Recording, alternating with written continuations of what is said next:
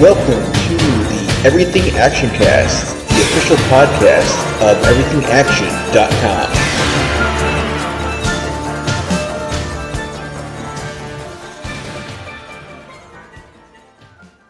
Hello and welcome to the Everything Action Cast, the podcast for the week of November 7th, 2022. I'm your host, Zach. This time we have Chris. Hello. And we got tons of diving into, so let's jump right into it. And we got to kick things off with, we got a new trailer for John Wick Chapter 4. They had a whole, I don't know if you saw on YouTube, Chris, but like Lionsgate had like a 24-hour countdown to the trailer. Oh no, I saw that, and it was cryptic as shit, but did you even call the number? I didn't call or text the number. Were you supposed to call it or text it? I don't know, but it was just like a random number. Because they had you, like, I think last year or something, like, they had, like, if you wanted, it was some sort of, like, you could, like, see the trailer early or get some sort of, like, preview thing early if you texted the thing. It's like, oh, you're texting the Continental, you're texting, like, they're doing, so they did that before, but, yeah, it's up for everybody. Yeah, so Chapter 4 of the John Wick saga, John is still up against the high table. Although we do get we definitely get more of like the general plot of this one, which is apparently Bill Skarsgård is the what's his title? He's the Marquis de Gramont, and apparently there is some sort of there's another kind of rule or like tradition in like the world of John Wick where like so John can challenge Bill Skarsgård to like single combat. With like, it looks like single shot, like it looks like those like that like pistol that like Lance Henriksen uses in like dueling pistols, dueling pistols, musket pistols. Yeah, so if John challenges Bill Skarsgård and wins, then like I guess like John can be on the high table or he can like they'll let him like fully leave. No, like you're like no more assassins, no more you never have to come back. Like you're totally free from us. You figure your like high-ranking dude who you defeat frees you from this world, it would be not looking like this in a world of thugs. Yeah. But yeah, it seems like I don't know if Bill Skarsgård is like sending other assassins to like stop John from challenging him or something. But there's a whole slew of other like assassins after John again, including Donnie Yen as Kane, which, I mean, we saw a little bit, a glimpse of their fight in the first trailer. We got more of it in this trailer. That seems like it's going to be potentially like an all-time greatest action sequence of all time.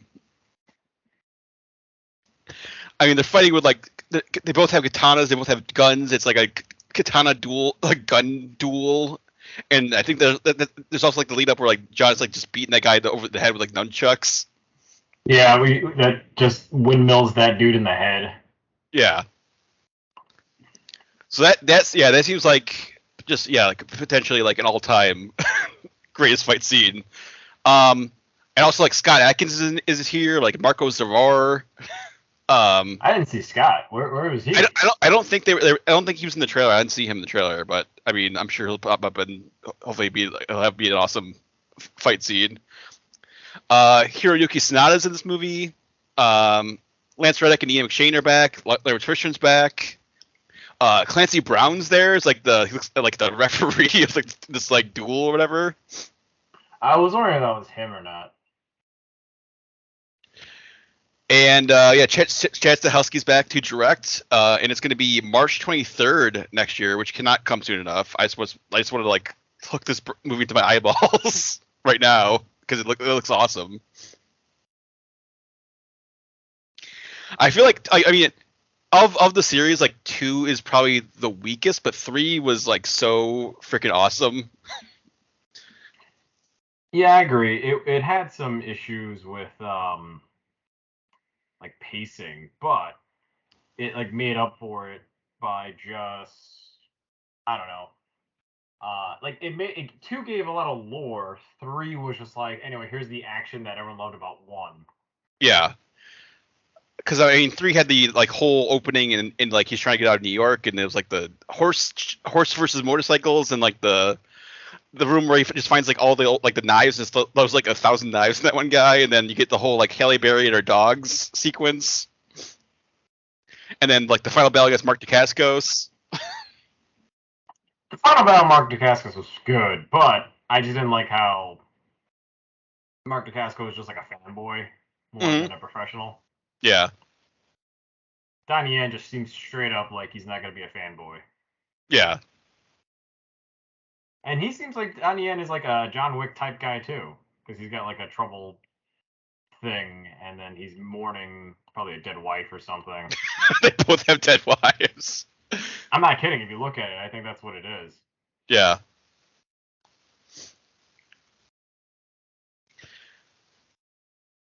But yeah, next year, more John Wick action. Can't wait.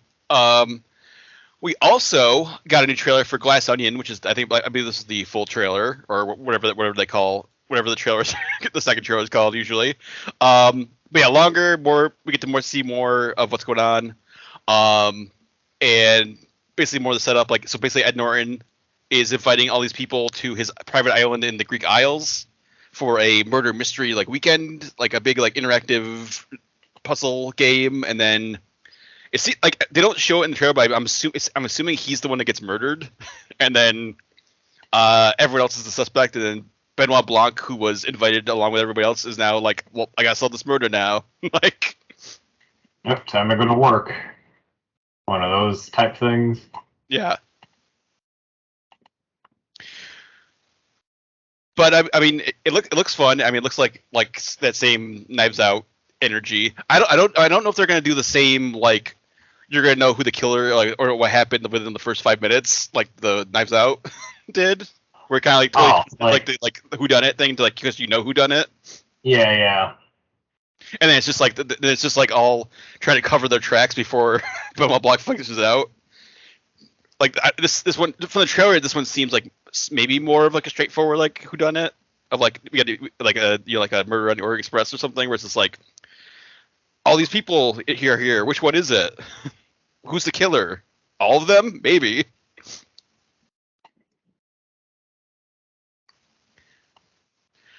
But it's going to be November 23rd. It's going to be in theaters for a week. And then it'll be on Netflix on December 23rd, streaming for everybody.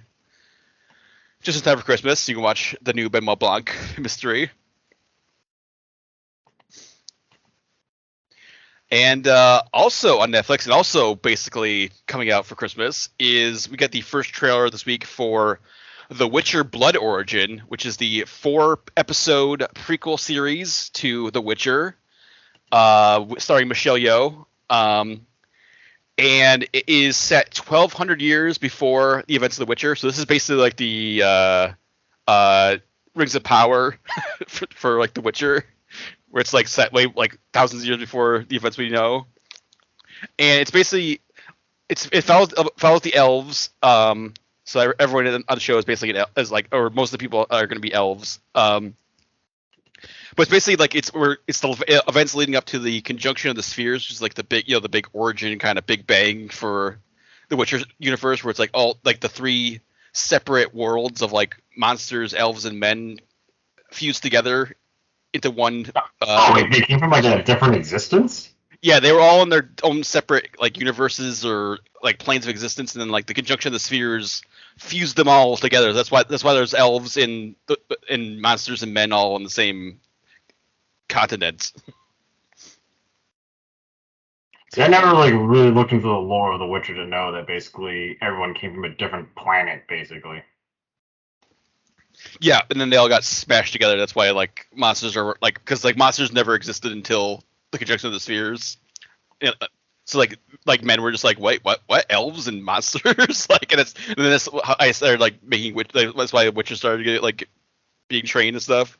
I believe in this Blood Origin show is also gonna like dig into like the first Witcher ever, like the prototype some Witcher. Dude. Yeah.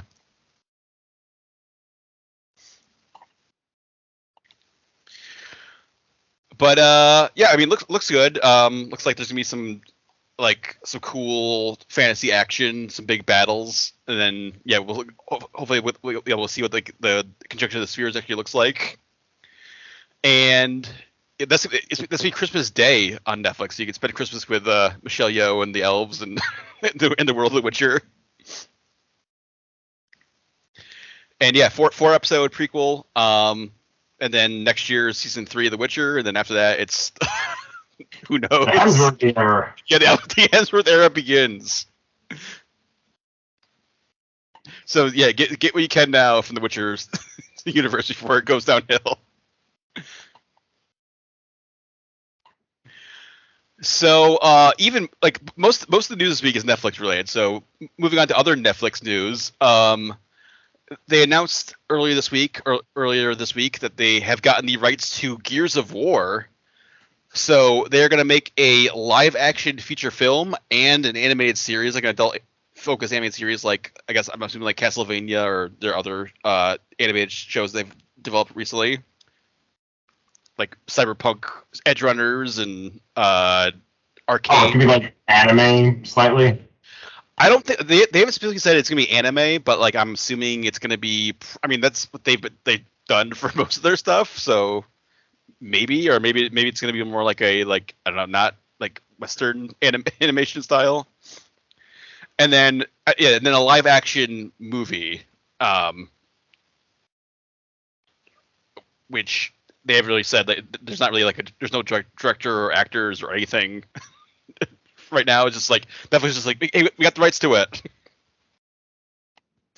I think I would be interested if the movie was like just the game's story, and then like the animated series was like digging into like something new or different or something. I can see that. I actually would prefer that than them trying to make an original story that ties into the game, and then just like, nope, that's what the story is now. Like, kind of like what Halo did. Yeah. Which, again, I don't know why they went off the rails on that. They completely just did their own stuff, and no one liked it. I think the only thing you get for a live action movie is just get Dave Bautista in there. I mean, he's got a good relationship with Netflix. Like, just make him Marcus Phoenix. Marcus Phoenix, yeah. Oh Yeah. my god, he is a dead ringer for it. I didn't think about it. I was like, oh, who would play him? Like Batista? Yeah. Yep. Totally fine. And I mean, yeah. So Netflix, like a ton, they've had a lot. There's like already been a ton of video game stuff already. There's a bunch more on the way. We got the BioShock movie coming soon. We've got I think there's still like Ubisoft stuff, because they had that huge deal with Ubisoft. They're supposed to be like the Assassin's Creed and like Splinter Cell animated series, I think, are coming to Netflix soon or in the near future. They might work with like CD Projekt Red on something else, because they're not going to make another season of Edge Runners, but they're going to like CD Projekt Red was like, oh yeah, we'll work with them again on something different that's not Edge Runners. That's so weird. Edge Runner was actually pretty good from what I've seen. I've watched everyone loved Edge Runners, and it boosted Cyberpunk 2077 from like forgotten to like, oh yeah, this game came out, and say it's okay now. Like, yeah, Netflix is just going all in on video game adaptations, and they've actually been shockingly good to great for most of them. So if they keep it up, I mean, I'm into it. So they also are going all in on Ryan Murphy. So Dahmer, is it Monster, the Jeffrey Dahmer story, has been absolutely destroying the Netflix charts and like basically like streaming charts in general. It's been like the highest rated show, like highest rated reviewed show like the last couple weeks. It's got like over 1 billion hours watched. So they announced this week that there are 2 more seasons of the Monster series, as it's being called now, coming. They haven't said who it's focused on, but it's gonna be like other monstrous figures who have impacted society. So I don't know if that means like more serial killers or like other like Godzilla. Yeah. Just surprised it's gonna be a Godzilla monster. Like I wouldn't like so they haven't specifically said it, but like, I wouldn't be surprised if they did like like I don't know, John Wayne Gacy or like I don't know, Ed Gein. I mean, I Endgame is a good one. I don't know if they like dig into like the other big serial killers. I mean, or if they're Did you ever watch that like murder like documentary on HBO last year? I don't think so. No. It was like the Chicagoland murders, like this Mm-hmm. like Illinois killer. And the guy's still alive. Like it's from like the 60s, and now like that guy was like in his 20s, and now he's like I don't know, like somewhere in his 80s, and he just keeps claiming he's innocent and stuff. Yeah. It's different, but it's like they usually have to do these kind of biop movies on dead serial killers that are like, no, super guilty, like no one's gonna like fight for, to say he wasn't. So I'm wondering when that's gonna happen. Like these like killers that basically they're just like teetering around the rights for. Yeah. But yeah, but there's gonna be 2 more seasons of some sort of dramatization of monstrous figures from history coming from Ryan Murphy, and then we're also getting season 2 of The Watcher, which is another Ryan Murphy show. Apparently, also I think it's also like been like really really popular on Netflix recently. I've been watching that. There's a season 2. I don't understand. Season 2 is coming. I don't know if it's gonna be like same cast, or if they're gonna go like American Horror Story and do like, here's another weird family, like another family that's getting like watched by a weird person that they don't know, like, or they don't know who was watching them. I didn't. Because I mean, it's based on a true story, which it's like an unsolved mystery. Like no one knows who the hell the Watcher actually is still. So I thought they solved it, and like no, I don't think they ever. No, I think it's still like kind of unsolved. They don't know who the hell sent those letters. Wow.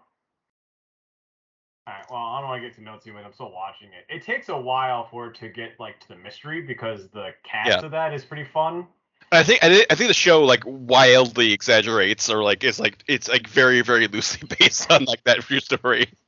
But the problem is with that show, at certain points, it's a comedy. Like the tone is a comedy, the dialogue is a comedy, but then it's like suspense. But like it becomes like it becomes sort of like a parody. Like because I watch that like Netflix show that's like the girl across the street and blah blah blah. The one with Kristen, what's her face? The actress from Frozen who played Kristen Bell. Kristen Bell, yeah, the one with Kristen. There was a. Oh yeah, the girl who lived across the street from the girl on the bus, or whatever that show was. Yeah, it's almost that level parody of what's going on in certain sequences. So I'm like, I don't know where we are tonally. Like, is this series like a joke? Because if it is, it's brilliant. Like it's a slow burn comedy. But if it's not, like, because it goes off the rails at some points. Like it, not to spoil much, but there's like blood cults, and then there's just like ghosts and stuff. And I'm like, okay, is this like real or is this like a misdirection? And the show's like, we won't know until like, I don't know, the last 2 episodes. Like, keep watching. I swear, 1 episode is just like nothing happens. Just like their daily life living in Jersey. Mm-hmm.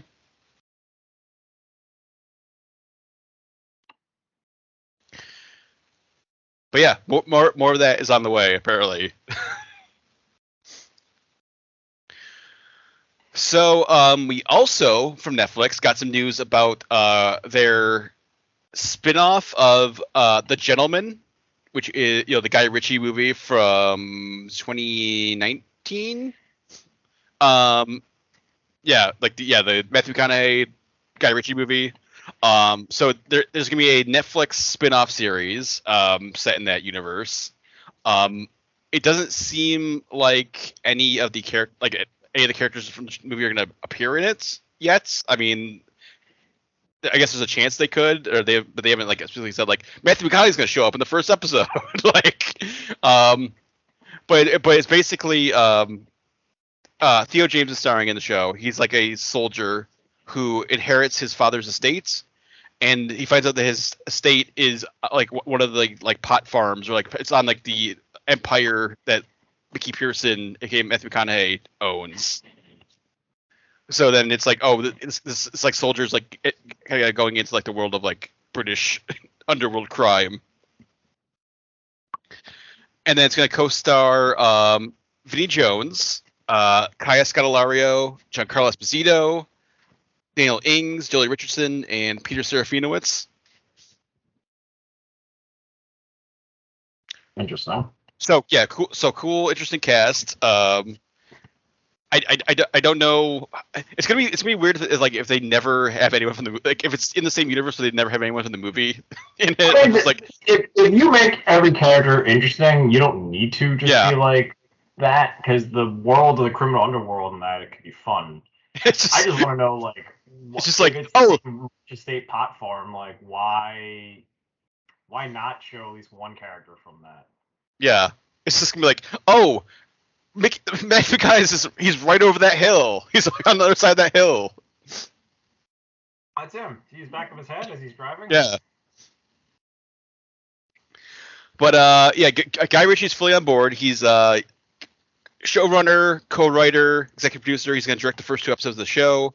So he's all in on this. And it's going to be maybe next. It's in production now. It's going to probably maybe next year on Netflix. Yeah. So if you're a fan of the Gentleman movie, you're getting more of that universe soon on Netflix.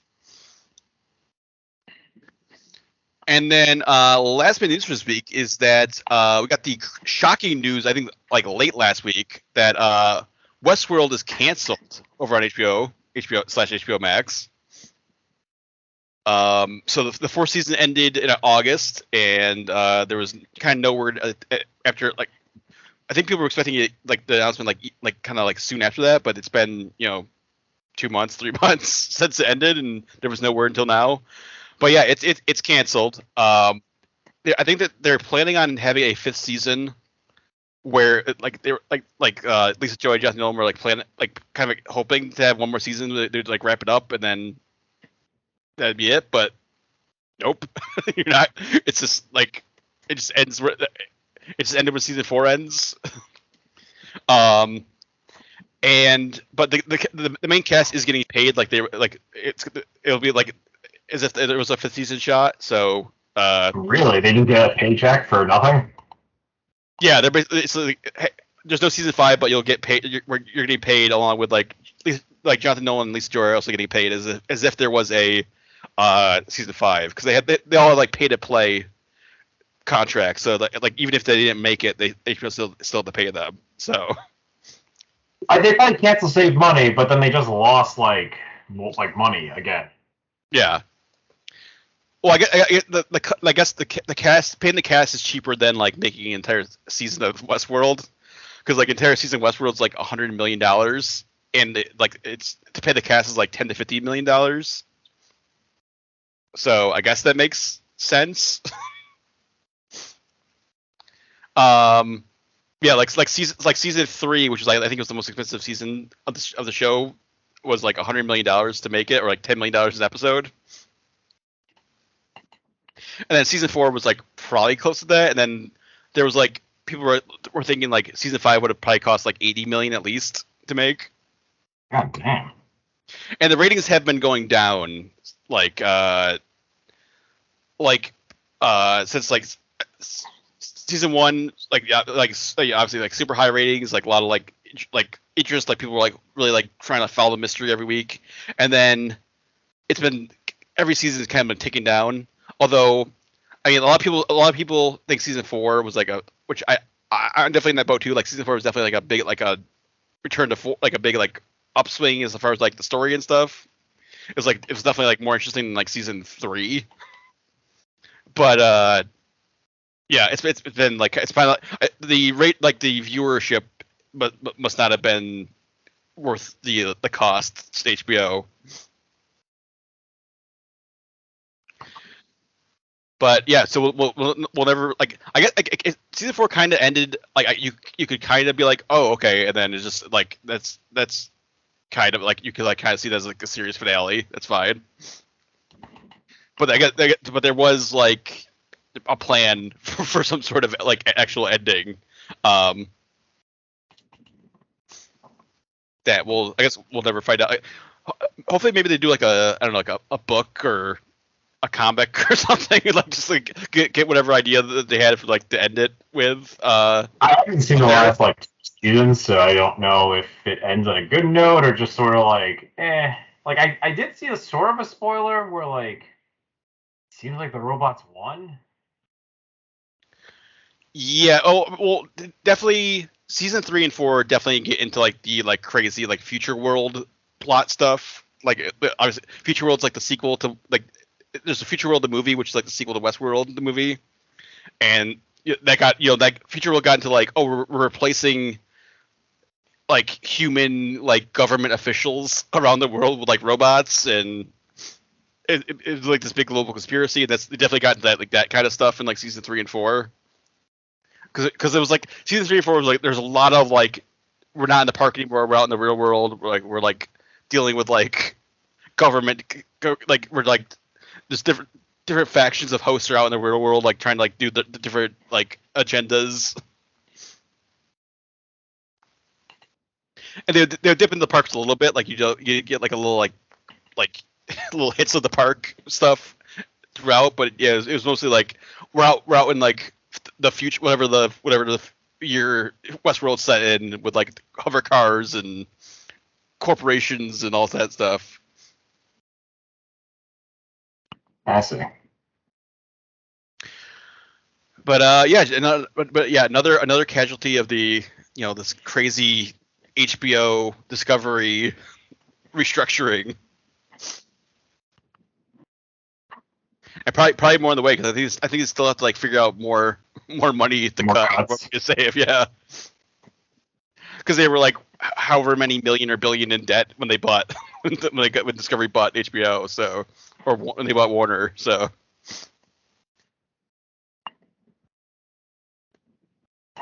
But yeah, that's it for news this week. So I jump into show and tell. And Chris, did you see anything from the last week or so here? I've been catching up on Cabinet of Curiosities. Yep. Or Cabinetry of Curiosities. Yep. I was not prepared for how long the intros of Guillermo del Toro would be for like. they're not that long. No, but like they get very intricate. It's just like anyway, like. Well, it gets intricate. Kind of rambles about certain things, and then just anyway, here's this movie. I'm like, I don't know how this is gonna connect. Well, they built a fucking real Cabinet of Curiosities. You gotta use it. Like he bought, they created like this whole crazy cabinet that you can like pull switches and levers on to make things like open up or like transform into other things. So, yeah, is that really real? Certain parts are like.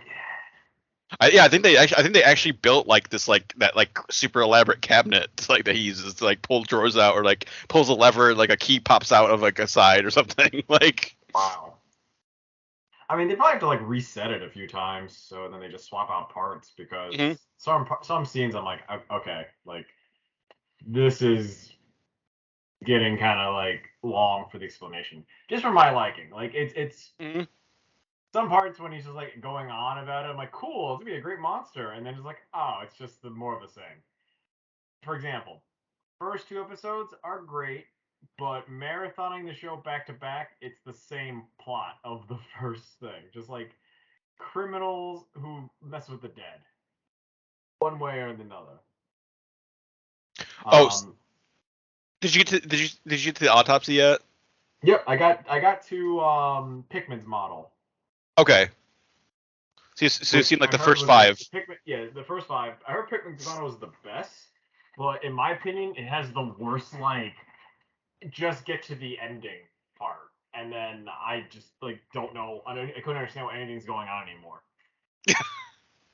Like, at least the first 2 episodes sort of introduce you the monster and the fear, and then like you don't need to know more. The first episode though goes into the like storage unit one. Yeah. Okay, premise, very cool with like karma. And then it like politely ends before you need any more explanation or any reasoning, right? Second episode, same thing. You understand a good amount. In fact, you didn't need to show me the like, I don't know, Peter Jackson rat that they had in the tunnels. Well, that was the every episode has to have like a big like actual practical creature. But there was two. There was like the Yeah. zombie woman, The zombie whatever, and then like the giant the like giant giant rat. rat queen, Yeah. which I didn't understand. I was like, what? Like, is this a servant of the zombie queen? Is this part of Well, the English there's countryside? there's hints that it's like there's something like Lovecraftian going on because he ends up in that tomb and it's got like a Cthulhu statue in it and stuff. So there's some sort of like eldritch like cosmic horror stuff going on under that graveyard. All right. Autopsy was good. I actually liked the autopsy. The cosmic horror was very like it did a little like Stranger Things with the small town bumpkins, and then it leaned to the cosmic horror, and then just kept on going, which was fine. Like I like the build up, I like the whole like twist, Mm-hmm. and yeah, it had a nice like open ended ending that you can feel satisfied with, right? But Pikmin's model, from what I understand, everyone was like raving about like this was really great, like Lovecraftian story, and then this is the best episode of the bunch. I also skipped the fitting in or the outsider, the one with Oh, that one's fun. That one's that like was fun. that one's like probably the most like humorous episode of the entire series. Yeah. I didn't mind that one. I just have like I'm still part of that category of like, oh, so this was not in her head? It's in her head? I don't know. Well, did everyone else that she was around transform with the cream? Did it only Yeah, work on her? the cream is like the stuff. Yeah. I get like it's supposed to be metaphoric and then not. I thought it was gonna be metaphoric. Like it's just all in her head. It actually is just like a fever dream from having. It's like a Black Mirror episode where you think it's gonna be this. That's she's another just thing too. Like she's just like Kate Micucci's in the hospital, just like she's in a coma. you've experienced horrible skin disease. Like your skin is falling off basically. Yeah, I thought it would be that. The twist is that like beauty is in the eye of the beholder, but like the beholder is also kind of crazy. So like. Mm-hmm. Feels like she's never beautiful, even though she always has been. And that was like the gimmick of it. Like she's always been a good person, but like putting this cream made her like crazy and like kind of sinister. And then she sacrificed her husband to reach this new level. But Mm-hmm. like I'm fine. It ends on that note. Good. Pikmin's model. It really ramps up the stake. Really ramps up like the creepiness. It introduces to me like too many things at once, and then it just leaves before you have time to process it. Like it's like if you think about it, it's got evil paintings, Crispin Freeman or Crispin Glover.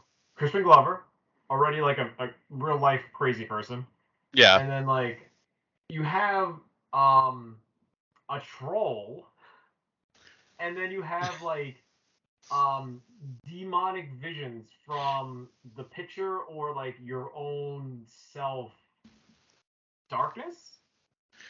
Yeah, well, they definitely expand on the original story because the original Lovecraft story is that like like I like I think because a lot of times like the like narrator doesn't have a name, but I think it is Thurber in the story as well as like this episode too. But like the reveal in the short story is like, oh, he goes and like sees like he goes to like Pikmin's studio and then like he like keeps going deeper and they get darker and darker. Like the pictures get like more and more horrifying, and then he sees a monster and he's like, oh, like this isn't just like Pikmin's like horrible imagination. Like he actually like he's painting real things that are horrible. But that's the thing. It's like that's the whole reveal. That's like it's like, oh, these right. So real that's monsters. fine. That's fine if you showed me like other things that oh shit, this is not from his mind. Like this is things that have happened and he's witnessed it and it's going on to this day. Like do that. Don't give me like the pictures can like mind warp you. Yeah. Like not just I like if you tell me it has to be like a certain person, you have to have a certain weirdness in your heart or something, or like traumatic experience, like it can't just pick anyone who looks at it. Like, give me like some rule. I'm fine with that. It's the I feel Silent Hill. the Silent Hill only calls to you when you have something kind of in you that matches it. Like, if else, like, you just ignore it, or like it doesn't want you. Like, you're not the target. But in I feel this, it makes it seem like, oh, you look at it long enough, you can fucking go crazy. But like the show doesn't tell you that. It's just like, eh. That's why I think the original short story works best, because it's like, oh, this one guy was very observant and he realized like something's not right. But everyone in this art community didn't realize that. yeah, I think that the time jump doesn't really help too, because like, oh, he was just like Ben Barnes was just fined for years, and then like he forgot about, like, he didn't forget about the paintings, but like I feel like it would have been probably better if it was just all like, you know, like 1 week. they're all in college, and then it's like, oh, he went he was friends with Pikmin, and then he saw his paintings and went insane, and but then like it jumps like, you know, a decade or whatever. It's like, oh, he's just been like hanging out, and like Pikmin hasn't done Getting anything. rich. He's like, Pikmin just shows up like one day, like, hey, I'm back, I got more paintings. Like, Yeah, that's the thing. It doesn't help with that pacing. So I'm like, what has he been doing to? I guess he burned through his family's money. Maybe that's what he did. yeah, For money, and then I guess his money was running out, so he had to get the job, the gallery job. But what gallery's like, hey, we should put some of these like satanic inspired photos. Like, this is great for our college or whatever. I'm like, yeah, that will like Ben Barnes' assistant is just like, hey, this guy's got the goods. Like, yeah, he's got what the kids want these days. Like, yeah, or like, that's where I'm like, wait, does this is still like the prudish times of the 1910s or whatever. Like, you just can't post like, if it's not Renaissance inspired, like, it's not this. Let alone like just the amount of like intensity you get from the photos. Like, I'm not an art major, like, you know that, but it's one of those things where like I, as just a common man observer, would look at that painting and went, that's disturbing, and it's just like, you can't just put a gallery of that and be like, kids, like, pay a nickel and come check out this gallery. Like, what? mm-hmm. Like, he's the curator. Like, he has the final say. How did this supersede him? So, I'm nitpicking that, of course. But yeah, it just ends at the good part of Pikmin's model. Like, it peels back so much like madness, and then it's like, oh, the model corrupted his family somehow. Yeah, it definitely feels the ending feels a bit rushed, where it's just like, here's all the craziness in like 2 minutes, and then the episode's over. Like, yeah, which I'm like, I don't like that pacing. They spend too much time showing us like, I don't know, like how hard it is to be like an art businessman. Yeah, and like the rules of the paintings are also like kind of because like Ben Barnes stares at those paintings like multiple times, and he's fine, but then his wife and kid like look at it like for like 5 minutes once, and they're both like fucking insane.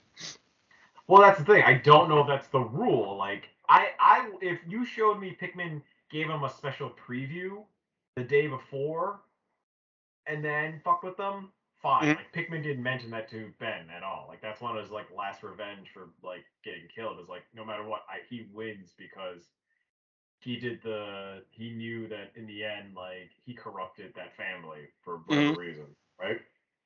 Show me that. That's like a better way where it reveals that like maybe Pikmin sent them a portrait, like another one that was like he never mentioned, and they hung it up and it like corrupts them. Like, he's able to like destroy the ones in the museum, but he goes home and notices that basically there's a new painting on the wall and it's like from Pikmin, and that makes the family go nuts. That's it, right? Fine, but I mean, we never got resolution on like his partner who's also gone crazy at the museum. Yeah. We never got the resolution of Pikmin's house burning. We don't even know anything about that troll that shows up. Yeah, the actual like Lovecraftian creature that's running around. So that's like the thing I have about that. Like it spends. I thought that'd be like sort of like it really breaks like the rhythm. I don't mind it, right? And I'm not a huge Lovecraftian person, but I like the ideas. I like the like this drives you mad. Like it's something unspeakable horror, and one man is trying to like stop it. Those are usually like the two things that every Lovecraftian story has in common. Hmm. Maybe it's old timey, like it's something in the late 19th century. But like I don't know, I was hoping for more, so I didn't mind the series so far, but I don't know if it gets better than this. Is it scratching that Masters of Horror itch? It is. I think you gave me a heads up about it, and it's like I, f- totally great. I feel like these are more consistently like the same like quality level because Masters of Horror like Oh we yeah, talked about it before like we talked about it. It's one of the things we love about it is like it's so insane of like well like it's either gonna be like really awesome like this is like super awesome like super creepy like just a great like use of this like horror director or this is like crazy schlock that is insane but it's they hilarious. like they are using a reenactment budget to do Yeah. it. Hmm. I understand. At least the look and feel is consistent. I will say that. You're right that basically this is a Yeah. better anthology horror story, but I feel like they did this just to compete against like Twilight Zone and I don't know another anthology horror series in the last 2 years maybe. I mean no one really talks about that Jordan Peele Twilight Zone anymore. um I mean, there's Creep Show, but that's definitely more like dark humor, like wacky, like the outside is probably like that's like the most Creep Show esque one like episode of like Captain Curiosities. That's true. Creepshow really does play more in the like, oh, the person you love the most is gonna do something messed up to you because of like Well, whatever. Creep Show is more like horrible people getting their comeuppance because it's based on like the Easy comic, so it's like always like, oh, it's this adulterer like criminal or like and then they do something Con artist, right? do something horrible, super horrible, and it's like, oh, but then the victim's corpse is back as a zombie to eat them or like or they get like Yeah, that's actually you described like I don't know half that series right now. yeah, Like that, yeah, so many I've read about that. Like the housewife that kills the husband, the con artist that kills a drifter, yeah. the friend that killed another friend by accident. It's like always the same thing. Hmm. You're right. It is like that. I that's why I like the maybe that's why I like the Outsider a little bit more because it's very classic of just like yeah something bad's gonna happen to this like happy couple. It Dan Stevens doing whatever the hell he was doing in that episode. Just improvising and eating. I'm trying to what the hell was his accent? It was like you're like vaguely European, but I couldn't figure like what the hell country he's supposed to be from. I don't know. Or If if it's an or accent or if he was it's or like Midwestern. he was trying to do like a southern accent, but failing it's like super failing horribly. Like Well, it sounded like something like Fargo-esque, like that oh, South, he's like midwestern, yeah, like Minnesota-esque. but definitely not. Definitely, it's definitely not the Minnesota. Like he wasn't going like like No, but that's not happening like California accent. It just starts merging. yeah. I'm definitely interested. Like the last three are like all pretty good. I'm definitely curious to like see what you think about the viewing, like the Panos Cosmatos episode, because that one's like very psychedelic and crazy. I'll give it a shot. Like again, I'm up for watching these. Just I was like basically marathoning these, and I was like, huh, the tones are it's like the like plot pacing wildly shifts. Hmm. The first episode really does set the expectation where like it's not gonna really go into detail to the monster. It's gonna build up the atmosphere and explain why it's here, but it doesn't need to explain like this is how you kill it. These are the super rules. But at least it gives me like an indication. But to go back to the storage unit one, Yeah. whoever that I don't know, occultist book collector is, just like the wrong person for the job to like even. I kind of laughed when that guy got killed. Yeah. I thought it'd be like a trick. He wanted to sacrifice. He's part of the whatever like cult or whatever it was. Yeah, and just no. He turns out he's just like incompetent. Should have just stuck to that like table or whatever, like the table that he found too. And that first episode is just also just like great, like Tim Blake Nelson just being a dirty creep, like Yep. Being a racist creep. And that's the thing too. It's like they establish him to not be like a good character. He's a swindler, but you know his life sucks. Mm-hmm.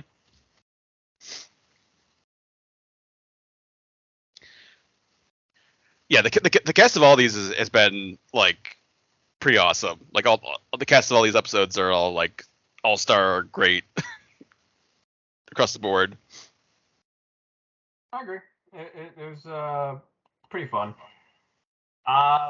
Definitely gonna finish it. You know, I'm not gonna stop halfway through because each one kind of stands on its own. I don't mind the series. It was a fun October to now viewing.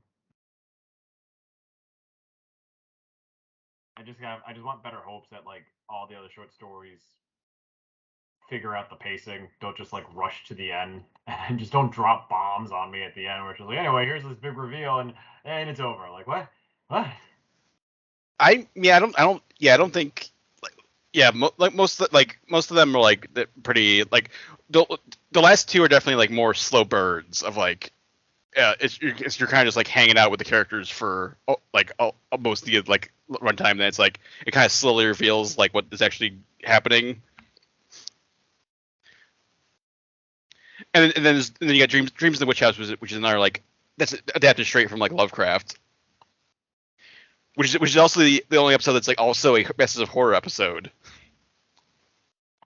That's why it sounds familiar. Yeah, which I think I mentioned it last week when I talked about Captain Curiosities, but like that, yeah, Dreams in the Witch House, the Masters of Horror episode is directed by Stuart Gordon, who directed like Reanimator, which I feel like I should definitely still like watch that episode just to, like have like a direct comparison between the two shows. Like, oh, this is like the Masters of Horror version, this is like Guillermo del Toro version. Did the Dreams of Witch House like Guillermo del Toro direct that? He didn't direct any of them. No, he directed. Didn't he direct the first episode? No, that was Guillermo Navarro directed the first episode. I see. Guillermo del Toro wrote the short story for that first episode, and then he also wrote the story for the last episode, like the Murmuring.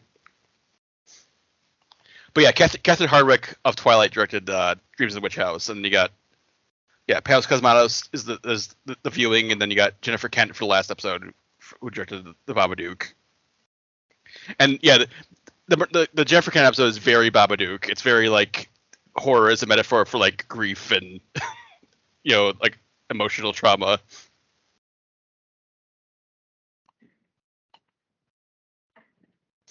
But anything else, Chris, besides Cabinet of Curiosities? Trying to finish She-Hulk. I've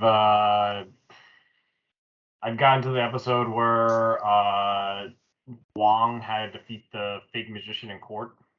That's like episode like 3. What? That's how far behind?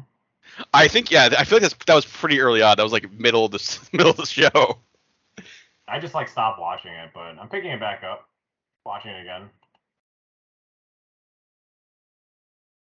But yeah, that's and Game of Thrones, the last episode. Game of Thrones. Oh yeah. That was like 4 episodes. Yeah, that was like episode 4 is like the Wong episode of She-Hulk, and there's 9, so you're almost halfway through. Cool. You're like 3 episodes away from the Daredevil episode. Is that the season finale? It's the second to last episode he showed, and then then the next episode after that is the season finale.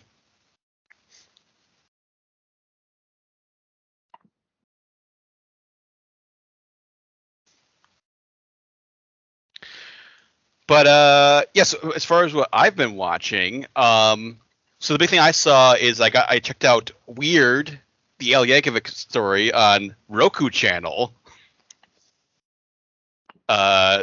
Which probably, I mean, easily the biggest thing the Roku channel has ever done. Like the last big thing announcement from them was like, "Hey, we got all the Quibi shows." But this is huge, high profile. They're obviously promoting it. If you have a Roku device, like you have Roku channel, I think you can also just download Roku channel as like a streaming app on other devices or on your mobile phone, or just go on like Roku.com and watch it.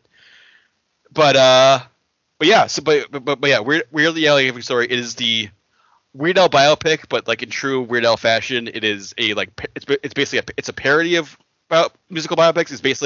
It's very much in the vein of like Walk Hard. If you like Walk Hard, you're definitely gonna love Weird. Because it's that same, like, it's like playing into like all the cliches of like musical biopics of like the rise and fall, like the dark period where he alienated everybody. But it's extra funny here because it's obviously like Weird Al is like by all accounts like the sweetest, nicest person in the world. So it's like you see this like dark. It's just like he's like drunk on stage and like yelling at his band and like it's just like this is like so the polar opposite of what Weird Al's personality actually is. So that's like you want to know what the real Al's like. This is what the real Al's like. Yeah, it's basically a scene during the it's like the dark period where it's like he's like drunk on stage just like yelling at the audience and he basically turns like Jim Morrison. It's like he's like the other record's not wearing a shirt. He's like it's just like you what do you I'm not gonna what do you guys want? You want me to whip it out? I'll whip it out. Like, but basically so Daniel Radcliffe's playing Al, and it just goes through like his life, quote unquote. There's glimmers of like truth in here. It's like he like actually Weird Al was discovered by Dr. Demento. But the movie version is like way more like over the top and crazy. And yeah, it's just like a lot of like really like that Walk Hard like parody humor. Just like it's just like everything is like over the top and ridiculous. Like all the early scenes with like young Al, where like he like it's like his like father is like super against like accordions for whatever reason, like, and then Thomas Lennon shows up as like an accordion salesman, and it's like has like here son, try this accordion, and then like Al's like instantly like this is like what I need to do in my life. And then his father, played by Toby Huss, shows up and is like, what is that? You dare you bring that devil squeeze box in my house? You get out of here! And it's like beating the shit out of Thomas Lennon, just like savagely beating him down. And then like then the scene keeps going where like Al and his mom are having like this like conversation like about like oh you can, like his mom's like, oh you can keep the accordion, but just don't play in the house, like they'll be our secret. And then like Thomas Lennon is meanwhile still like lying on the floor, just like moaning in pain, just being like, someone call a doctor, please, I'm bleeding. Is it like a movie or TV series? It's a movie. I feel like it would be funny if it was like a miniseries. Yeah. And there's also like a young Al scene later on where it's like his friends are actually like trying to get him to like go to a party. And it's all the setup is like, oh, it's like they're going to this party and they're like drinking and smoking like weed and whatever. But then they get to the party, it's like it's a polka party. So they're like passing around, they're like passing like accordion around, like they're passing around like a bong. Puts an accordion, and then gets to Al, like obviously like starts shredding on the accordion. Everyone's just like, "Oh my god, you're amazing!" And then gets arrested, and it's like, "Your son was we arrested your son playing accordion." he was at a polka party, and his parents were just like, "What? A polka party?"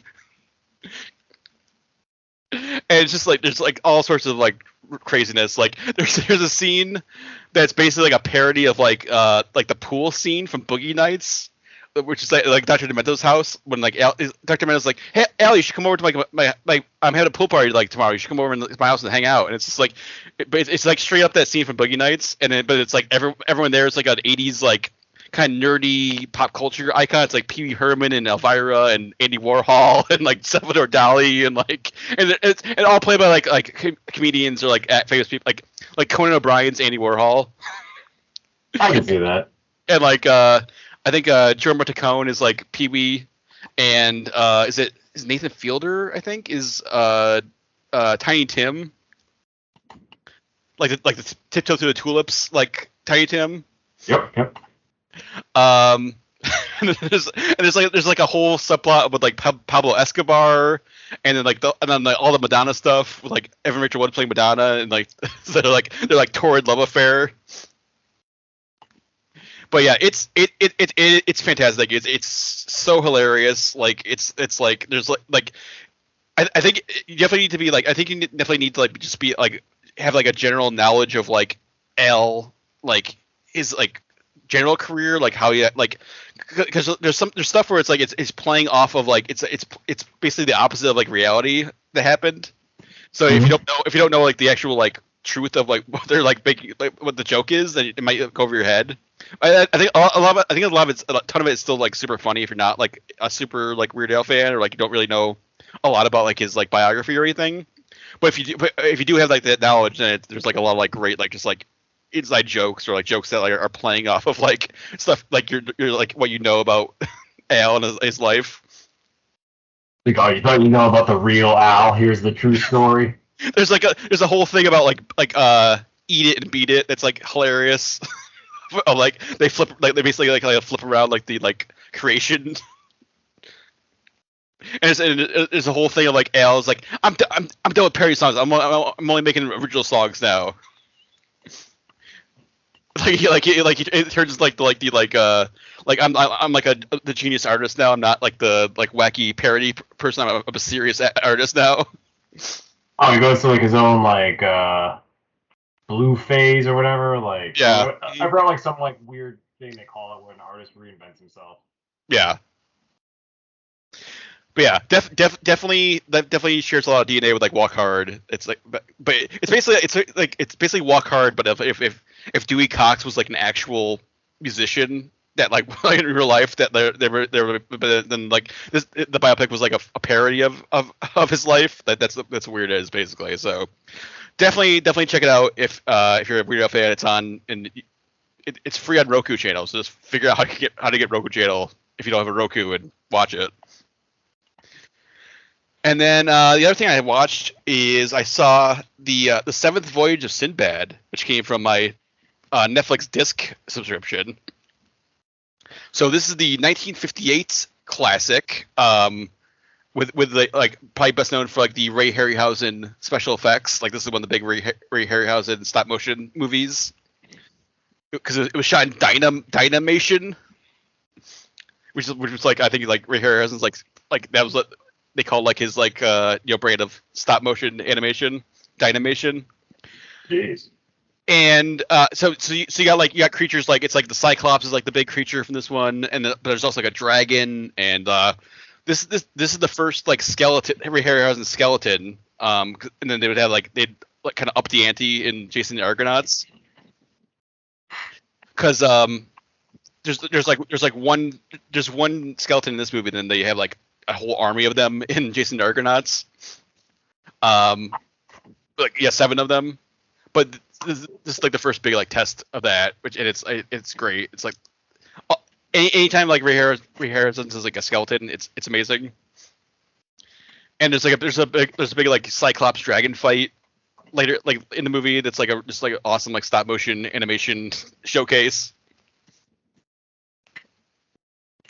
But yeah, but basically the plot is you have Sinbad, and he is it's kind of weird because the movie it takes place like in media res, like they're coming home from an adventure, and then it's like, oh, we just like our last stop before we get home is like this weird island where the Cyclops is, and they also like they get this like magician on board who has a magic lamp with a genie in it.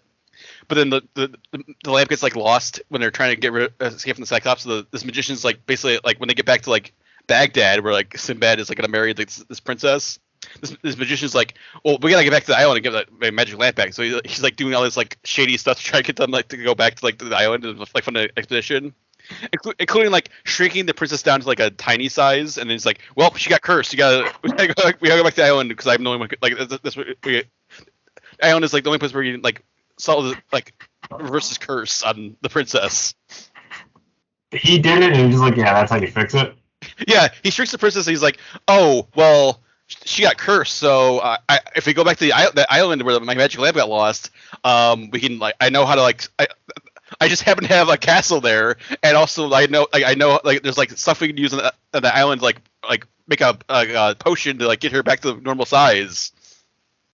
So then like everyone's like, all right, I guess that makes sense. We'll go back.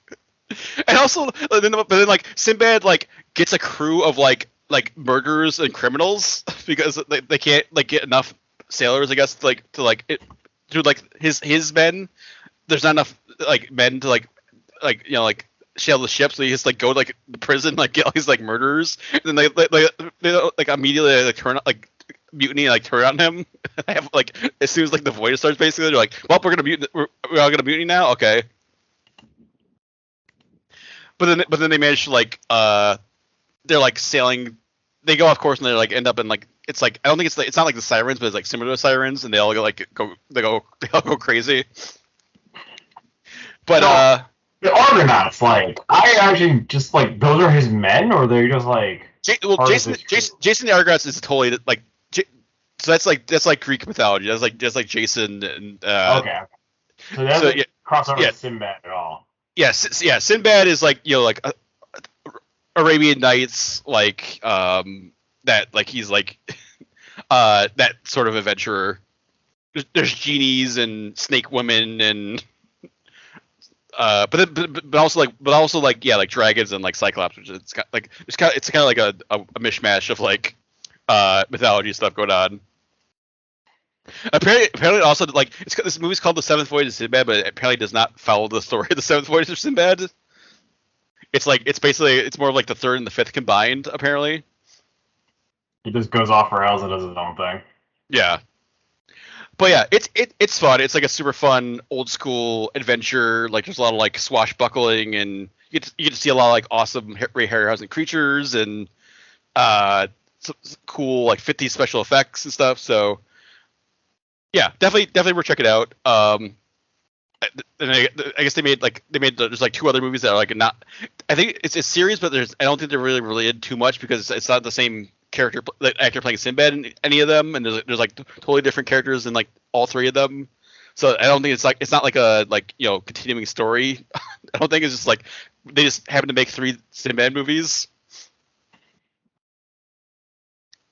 And it doesn't start the same actor, right? No, it's all different actors, each one, and also the second, like the two other ones are from the 70s, and this one's from the 50s. So it was like 20 years later, like, oh, we should make more Sinbad movies, for some reason. But Ray Harryhausen like worked on all of them, so you get all of them have like the stop motion Ray Harryhausen stuff going on. So yeah, but yeah, if you have stop motion, like kind of like old school. Like old school adventure, old school special effects. Definitely check it out. And yeah, so that's it for me this week. So we wrap things up. Definitely head over to the site. We've got all of our usual stuff up there. You can check out our commentary from last month, which was what did we do? Oh, Morbius. Morbius, yeah. This is the scariest of all Marvel movies. And we're going to have another one up very soon, just in time for Thanksgiving, so stay tuned to the site for that. You can check out all the trailers and all the others. We have reviews and all sorts of other stuff up there, so head over, check all that stuff out. And yeah, so for Chris, I'm Zach, and we will see you next week. For more Everything Action, head to www.everythingaction.com. You can also follow us on Twitter @EVAction, on Facebook by searching for Everything Action, and follow us on Instagram @everything.action. You can also subscribe and get more episodes on Stitcher, Apple Podcasts, and Spotify.